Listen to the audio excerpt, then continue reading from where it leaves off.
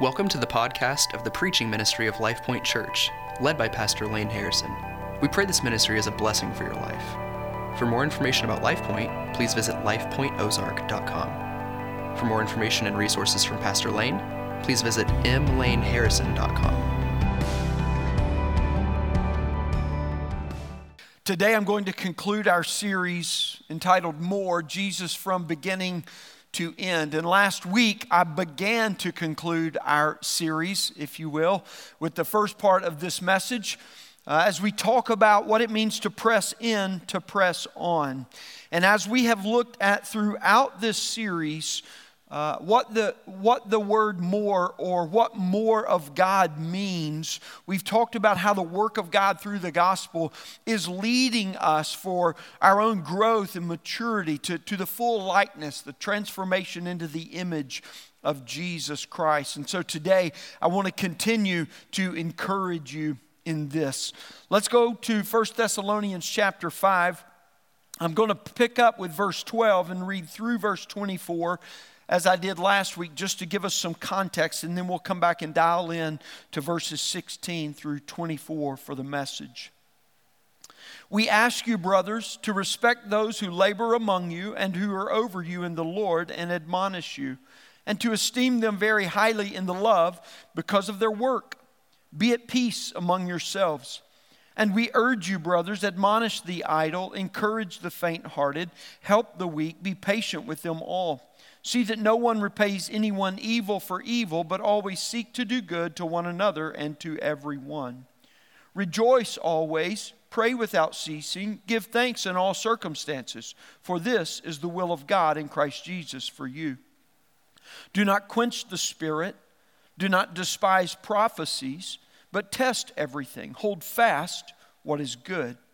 Abstain from every form of evil. Now may the God of peace himself sanctify you completely, and may your whole spirit and soul and body be kept blameless at the coming of our Lord Jesus Christ. He who calls you is faithful. He will surely do it. Brothers, pray for us. Greet all the brothers with the holy kiss. I put you under oath before the Lord to have this letter read to all the brothers. The grace of our Lord Jesus Christ be with you. May God bless the reading, the hearing, the understanding, and the obeying of His word today.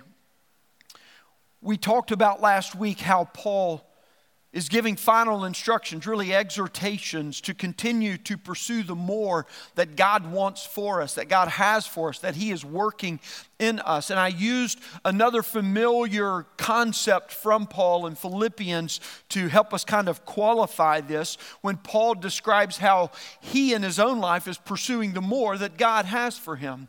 And he says this, he just simply says, I press on toward the goal for the prize of the upward call in Christ Jesus, to which God has called me.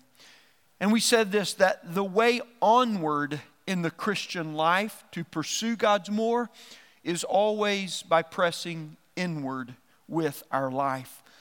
And so we see that God gives more grace in the Christian's life when we press in order to press on. I introduced 4 areas to you last week, and I just want to give the first 2 as kind of a summary. You can capture more of those in last week's message. But the 4 areas that Paul identifies for us here in order to press in, to press on, first of all, was to submit your life to spiritual leadership. He begins in verses 12 and 13. And he exhorts the Christians to respect the spiritual leaders that are over them, and not only the persons, but the work that they are charged to do by God. We talked about how that means to make an intentional decision to acknowledge someone and something that God is doing in your life for your life. We talked about the value of relational proximity as a biblical essential for faithful spiritual leadership, and how pressing on for God's more in your life begins by pressing in to submit your life to spiritual leadership. The second area we talked about to press in was to surround your life with spiritual community. And so we learn that the things that spiritual leaders are charged to do, to lead in your life, are not only for them to do, but are to be regular qualifiers or distinctives of the church community at large. And these are given to build a culture of health and vitality for life, a wholesomeness as the community as a whole centers itself on Jesus. And so pressing on for more in your life means pressing in, not only to submit to spiritual authority or leaders, but also to surround your life with spiritual community. And so today, as we continue to see how it is that God gives more grace when we press in to press on, I want us to look at these last two areas where we need to press our life in to see God's more continue to lead us. This week, a question crossed my news feed, and it simply said this: what would you attempt if you knew you could not fail? What would you attempt if you knew you could not fail? And you know, for an instant, I went, man, that's a really challenging question. And then as soon as that instant passed, I thought, wait a minute, no, it's not. That is lame. That's what that is. That's totally lame. And I began to think about this because so quickly we get caught up in these little quips, these little cliches, especially in a world of 140 or 280 or less characters. This is not a new question. We've heard it many times in many different ways, and I've even asked it of myself a few times, but it seems obvious that the intent of this question is to do what? To challenge you to dream bigger, right? To challenge you to reach for the stars, to challenge you to push beyond where you are for that new life, right? I mean, if you could not fail, imagine what you could do, right? You sense I'm setting you up, do you not? Yes, you're right about that. Here's the truth, friends. Here's the truth. If you knew you couldn't fail, you wouldn't be attempting anything, because knowing you could not fail would mean nothing would be an attempt. Am I right? I know I'm right, so you can agree with me. And I got to thinking about the idea behind this motivational quip. I don't know, I always preferred the demotivator posters, right? Like I could get that. But the motivation sometimes came to me in ways that I thought, I want to buy into that. But at the end of the day, that question is totally useless. It's completely misleading. And it borderlines on deceiving for us.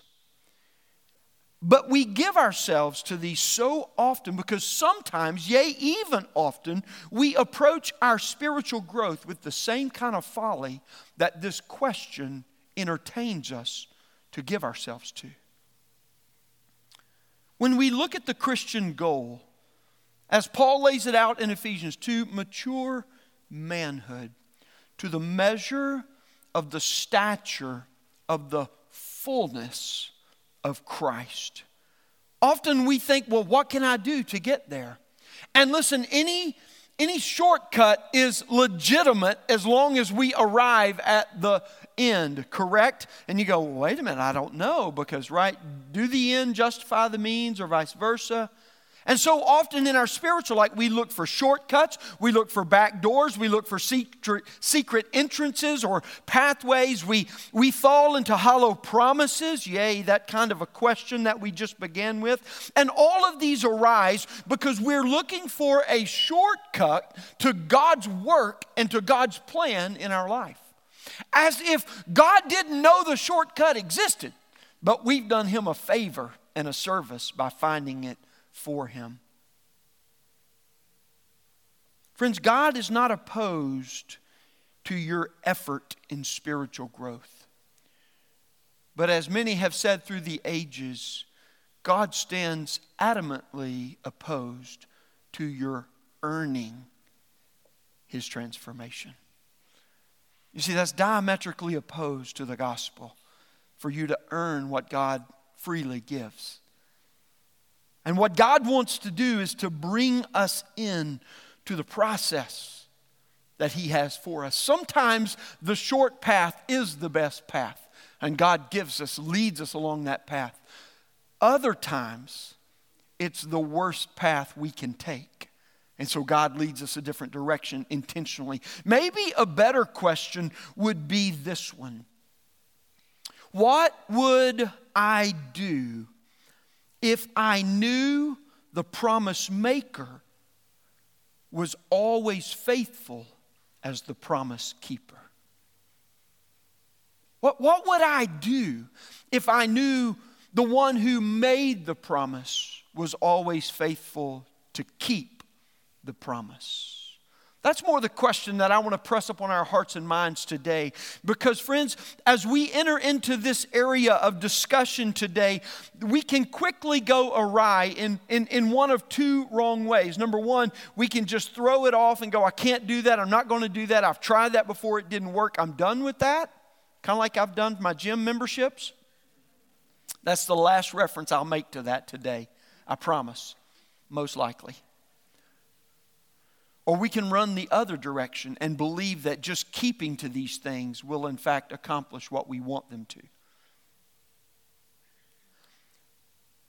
Friends, this question that we dare to answer for our lives leads us to press on for more, because God's more in our life is never in question. It's not iffy. Like, it's not, I don't know if I'll get it or not, right? If I do this stuff, how do I know if I get it? Because Paul reminds us of this in Philippians. I am sure of this, that He who began a good work in you will be faithful to complete it. He'll carry it all the way to the very end for which He started it. And so therefore, two chapters later actually, Paul exhorts us, therefore, continue to work out your salvation, for it is God working in you to will and to act according to His good pleasure. God is the promise keeper, friends. He is faithful. He will do it, that which He has promised to finish, that which He has started. And so today, we press on by pressing in. And the third area I want you to see today is this: to discipline your life for spiritual vitality. Discipline your life for spiritual vitality. It's interesting. In the first area, there were a couple of words that struck us against our fleshly nature: submit and authority, right? Number two, in the second area of surround your life with spiritual community, it challenges us by authenticity. Do I really want to be authentic? Do I want to be raw and real with people? Okay, you go first, right? That kind of thing. Well, here when we come to this, we hear another one of these just words that we don't necessarily like, and that's discipline. Discipline your life for spiritual vitality. Paul instructs the individual Christians as he moves into verse 16 with exhortations that aim at life-givingness to our spirit. And pressing on for more means pressing in to the daily disciplines for spiritual vitality, friends. And here's what he says. He says, rejoice always, pray without ceasing, give thanks in all circumstances. Now I want to press on you a little bit today with these, because we've heard these so often that they too themselves have become contemporary Christian quips and cliches that we can just quickly pass over, go, yes, that's good, and not entertain what is being said here. Rejoice always, he begins. We often miss rejoicing because when we think of rejoicing, we wait for something to come to us or to wash over us in order for us to be able to rejoice. Might I offer, something is already washed over us that stands enabling us to rejoice eternally, and that's the blood of Christ and the forgiveness and the cleansing of our sins. But too often we wait to feel happy before we begin to identify joy in our life. And this is not what Paul is saying to us. Paul is not telling us that the moment you feel the happiness, you ought to immediately start identifying. He's telling us to rejoice, how? always. Always. This is not an instruction for us to look within, because it is not an action that is dependent upon our situation or our circumstances. He is telling us to look always to the one who is our source of joy. Friends, Jesus is all that one needs to rejoice always. Does that mean it's easy? No, it doesn't mean it's easy. And usually when it is easy, we forget to do it. And when it's hard, we struggle because we don't want to do it. But rejoice, friends, is that practice that fills us, that's what the first part of the word means, rejoying ourselves. So rejoicing means that it is a practice that fills us with the source and what it provides to us. And Jesus is the only one that fills us with eternal joy when we draw it from Him. When we take Jesus as our joy, when we think about who He is, that God would become man and come to us on the earth and do what He has done for us, when He would teach and when He would love and when He would do all that He did with His life, and when we would see what He has done in our life because of what He accomplished when He was here on the earth, and when we see how He is working in us, when we take joy in Jesus, when we rejoice always in Him, there is a never-ending flow that is a source for us to fill our lives with God. And that's what Paul is directing us to here.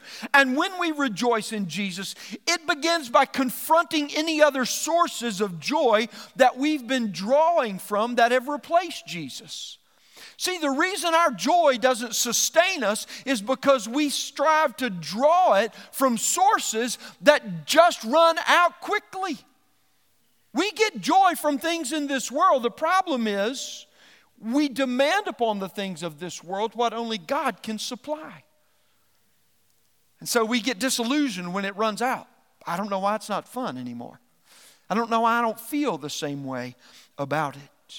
And when we begin to draw our joy from Jesus, anywhere where we have been drawing other joys and replacing those joys with the joy we draw in Jesus, it confronts that to remind us and to show us those things will never satisfy. Jesus will never disappoint. The more you rejoice in Jesus, friends, the more with increasing measure and manner that He will overflow in your heart and your life with unending joy. Now, I need you to hold that for a moment, because there are a lot of arguments that we could begin to make here, and genuine arguments. But what about in this kind of a situation or that kind of a situation, when hurt is real, when life is hard and all of those things? And I propose to you to begin with that Jesus is the eternal source of actual joy and not just happiness. But I want to see this in the context with which Paul is writing it to us here. And so let's move to his next exhortation: pray without ceasing. And as we hold on to rejoice always, let's consider what he is saying about praying without ceasing. Is he just commanding us to entertain a ritual here? No. You see, the definitive aspect here is the continuing nature of our prayers.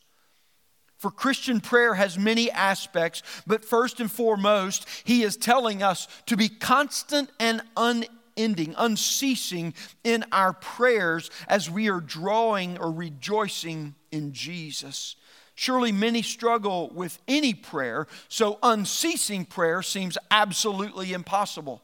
I don't feel good about my prayer life. I don't feel accomplished in my prayer life. I pray for something to happen. I feel like nothing happens. I feel like a failure. Right? I mean, that could be descriptive of every Christian's prayer life at some point or another in their life.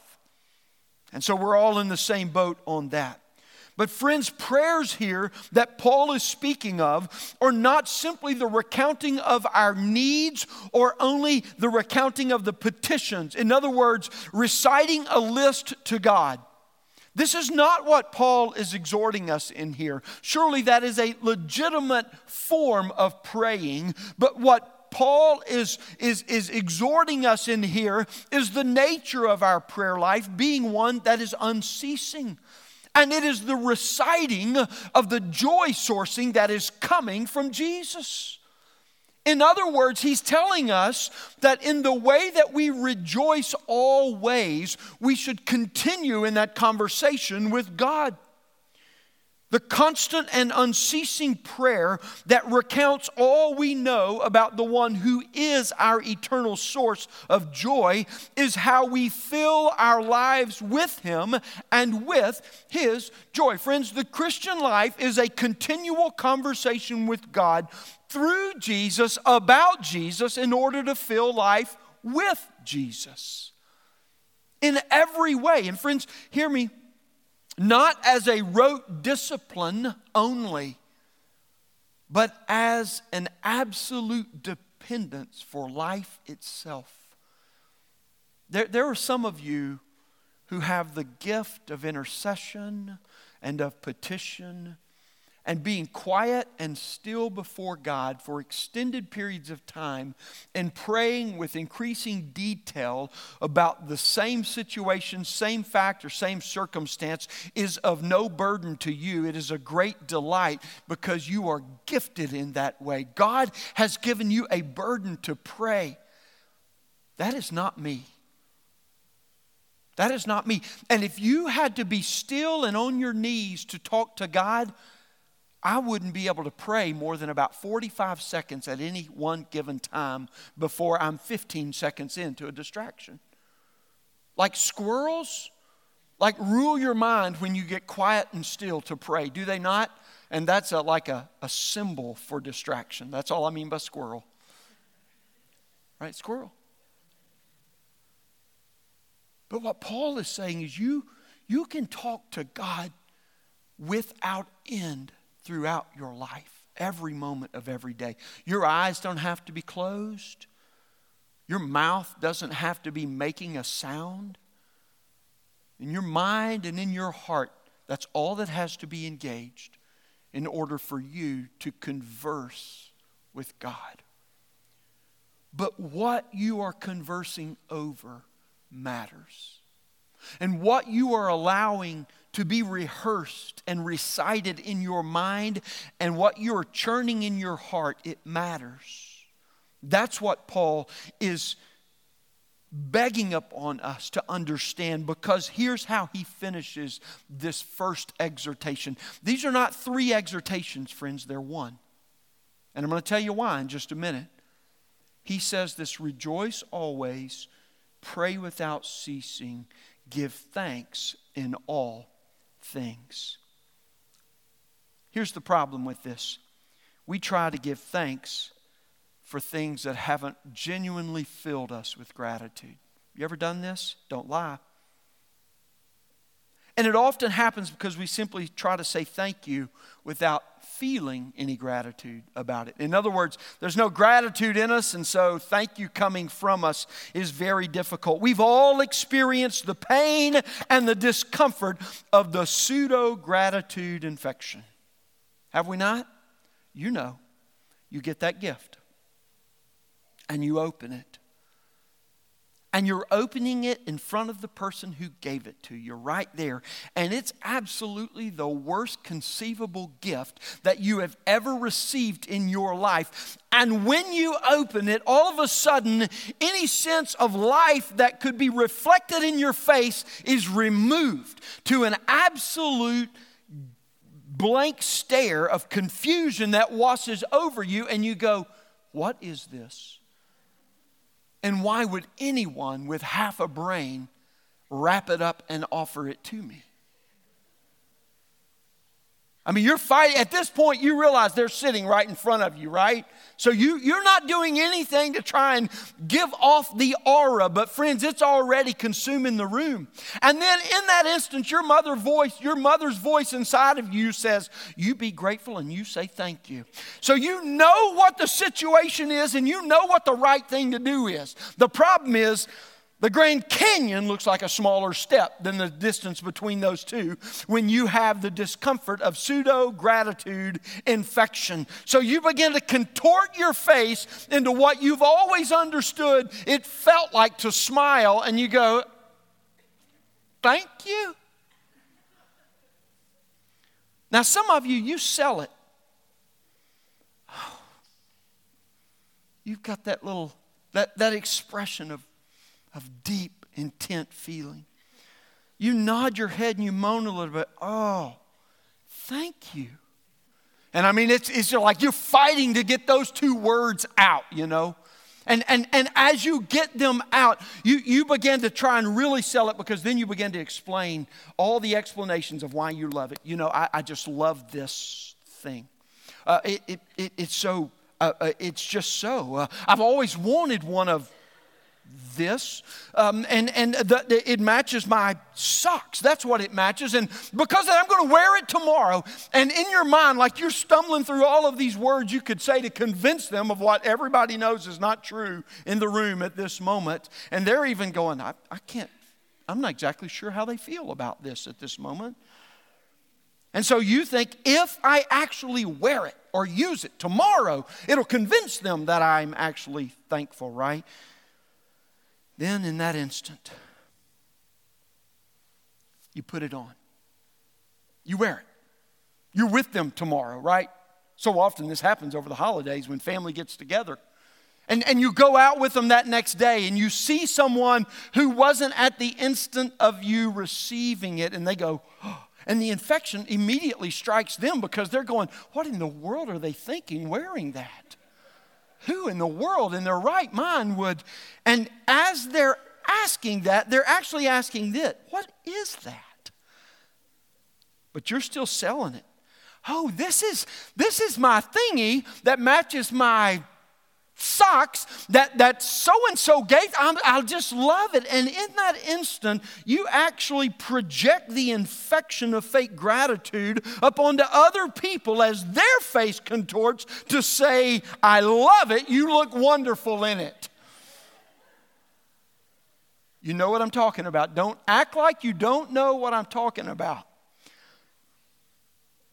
The best part is when you're actually the gift giver and you knew this was going to happen, and you get to watch it all and act like you're really concerned. How often do we say, thank you, Lord? And then we begin to list all the wrongs about the situation. And if we just look at the bandwidth of time, energy, or space on the page that got taken up, that got consumed, I'll go with that.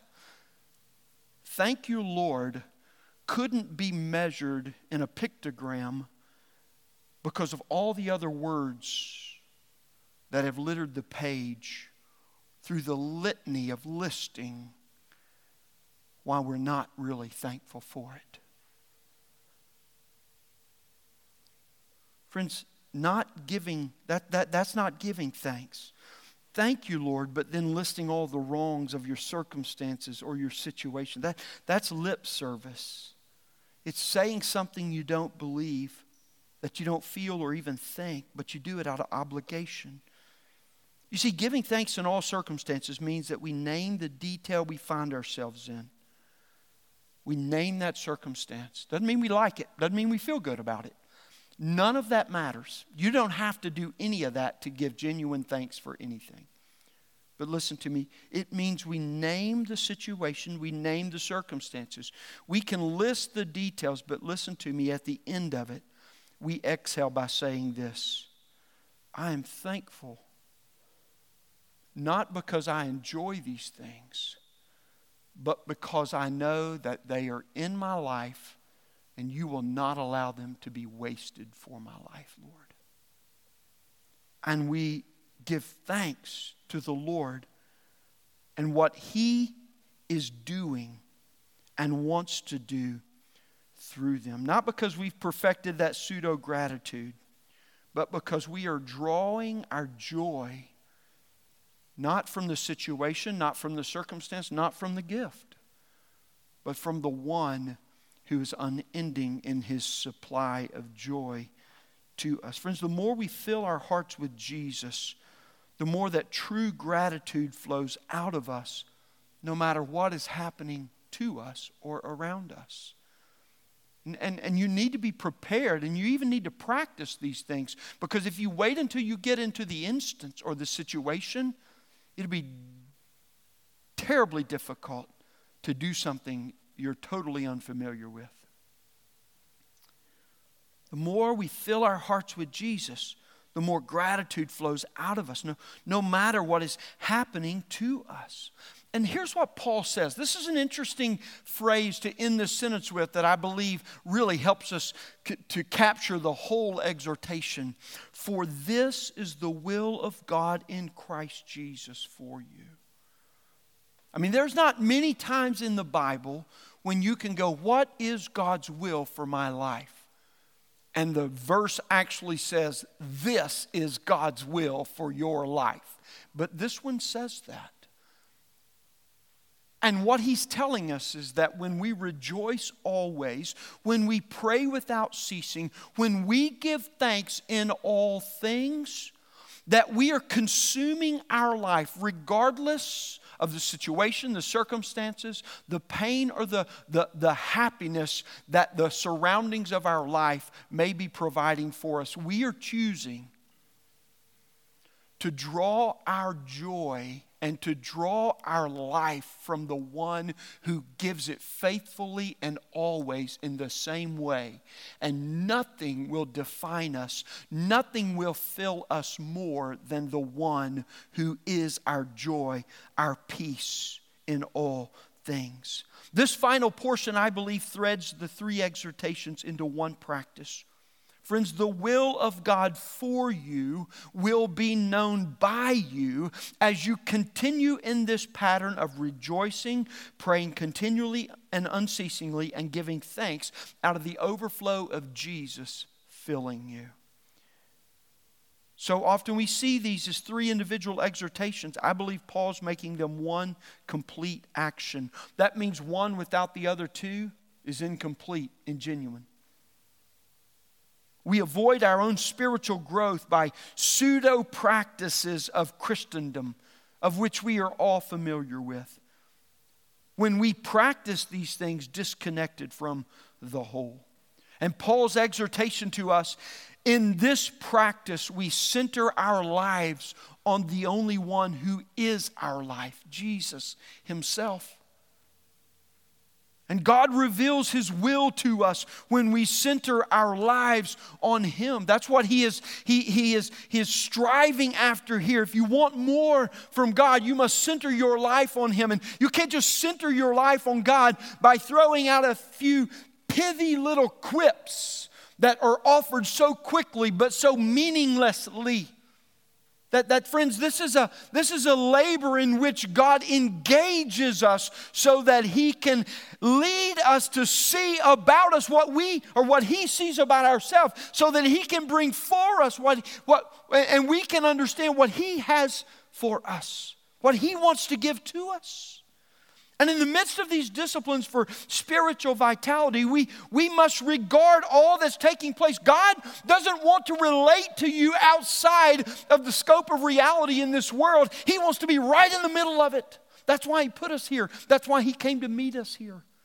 Christianity in its purest best form isn't some kind of altered state that occurs outside of the reality of time and situation and circumstance in our life. That Jesus is good and He's joy right in the middle of those things. But if you won't believe and trust in Him, you can't experience Him in the midst of those things.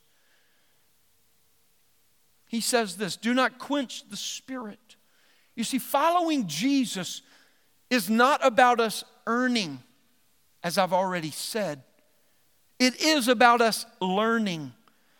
And it requires the work and the power of the Holy Spirit, God's own Spirit within us. And we must learn to live in full dependence upon His Spirit every day of our life. When we quench the Holy Spirit, we stop the flow of God's power and of God's purpose in our life. We're left completely on our own.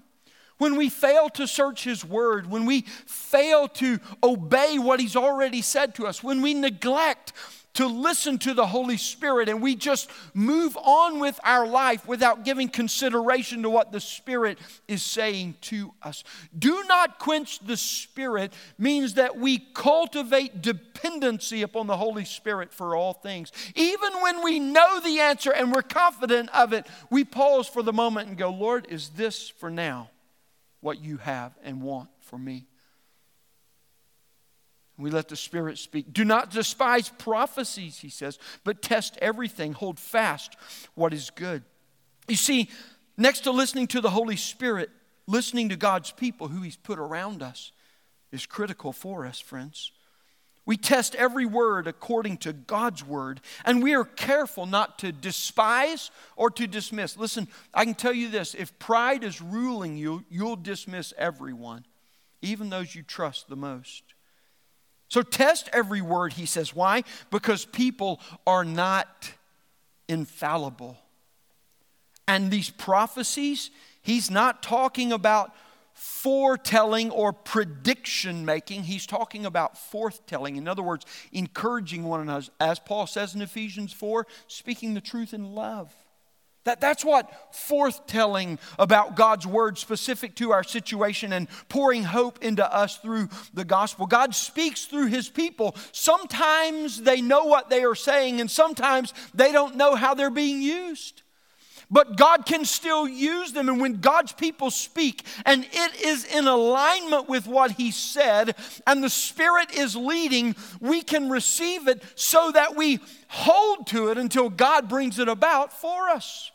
God speaks to us through His people to reinforce for us what He has revealed to us in His Word, what He is saying to us by His Spirit, what He is working in us, and His will for us. And then he says, abstain from every form of evil. Finally, Christians must be careful to not let the practices of their life be the deceiving point in their life. Friends, nothing is more deceiving than the practice of sin in an instant or in an ongoing manner. Why? Because the practice of your life and every moment that you get away with it further reaffirms the paradigm with which you perceive everything about your life.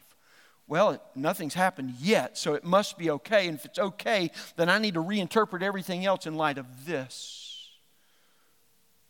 No, friends, trusting the Word of God often means that we act to obey even before we fully understand.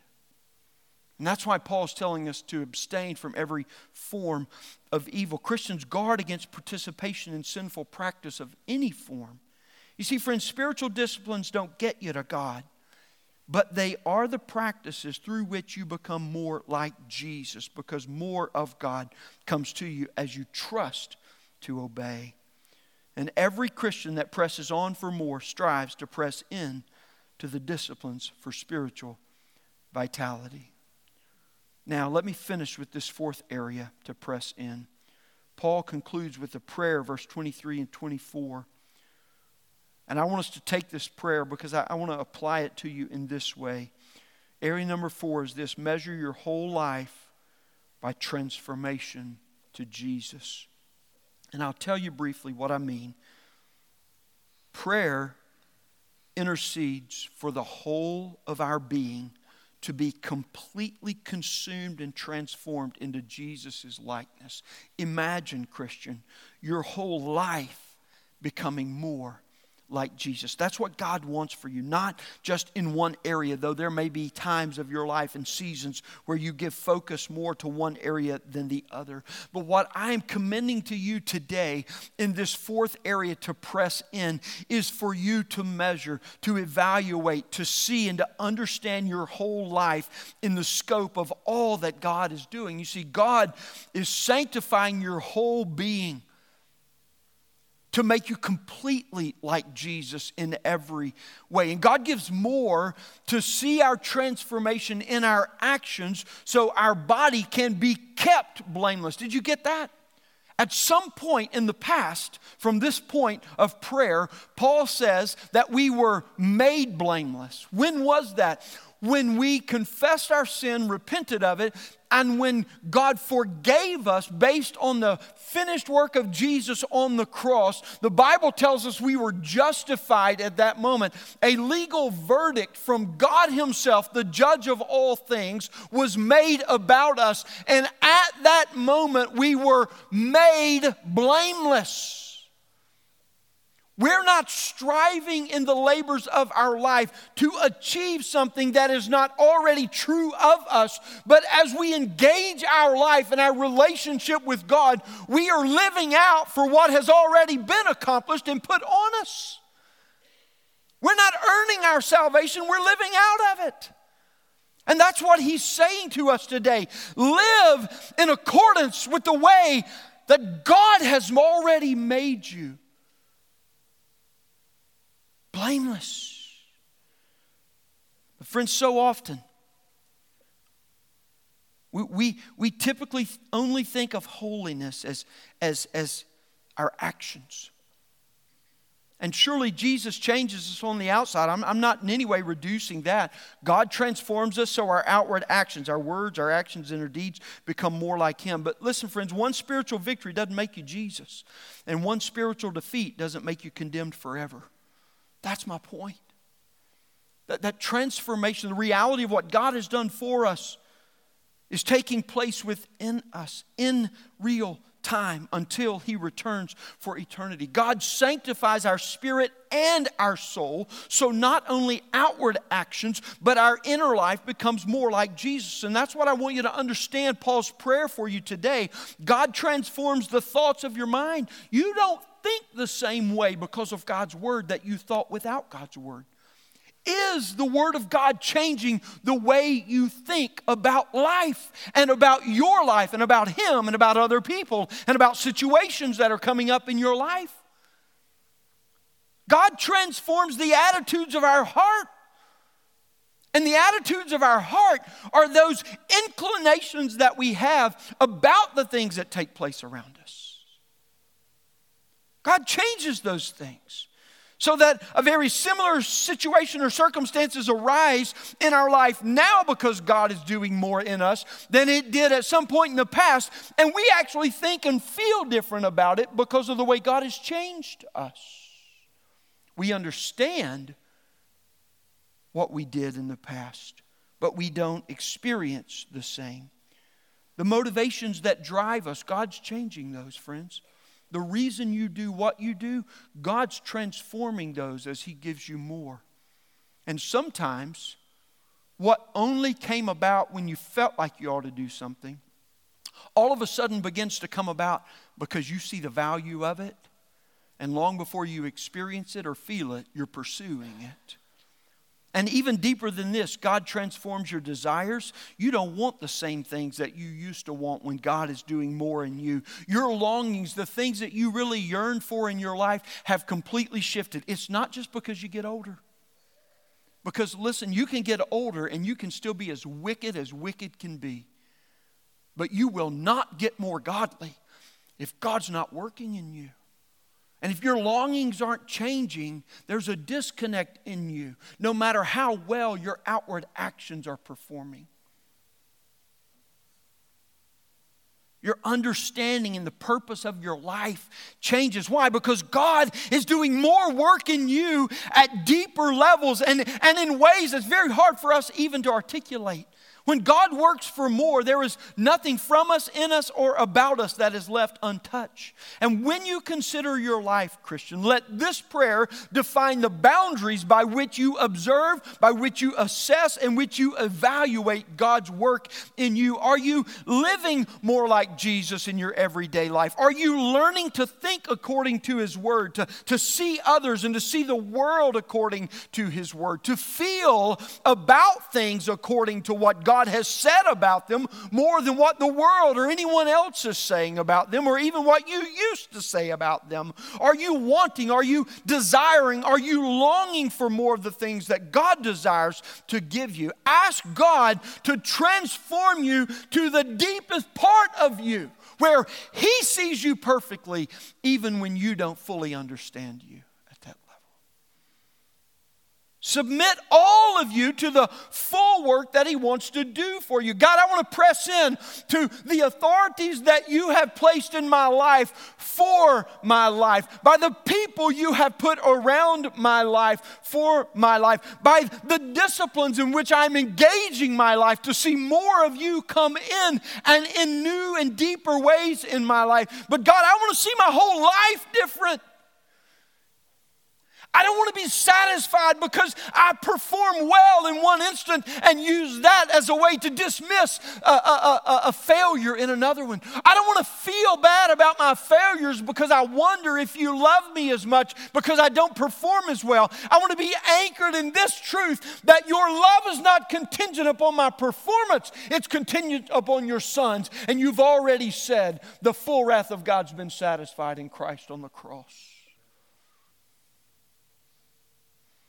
Don't see your life the way Satan wants you to see your life. See your life in the way God has painted the picture for you. Christ Jesus. To the measure of the stature of the fullness of Christ is God's intention for your life. And until you get there in every way, in every form, in every dimension, in every manner, I tell you today, God has more for you. Will you live to receive the more that He has for you? Let's pray.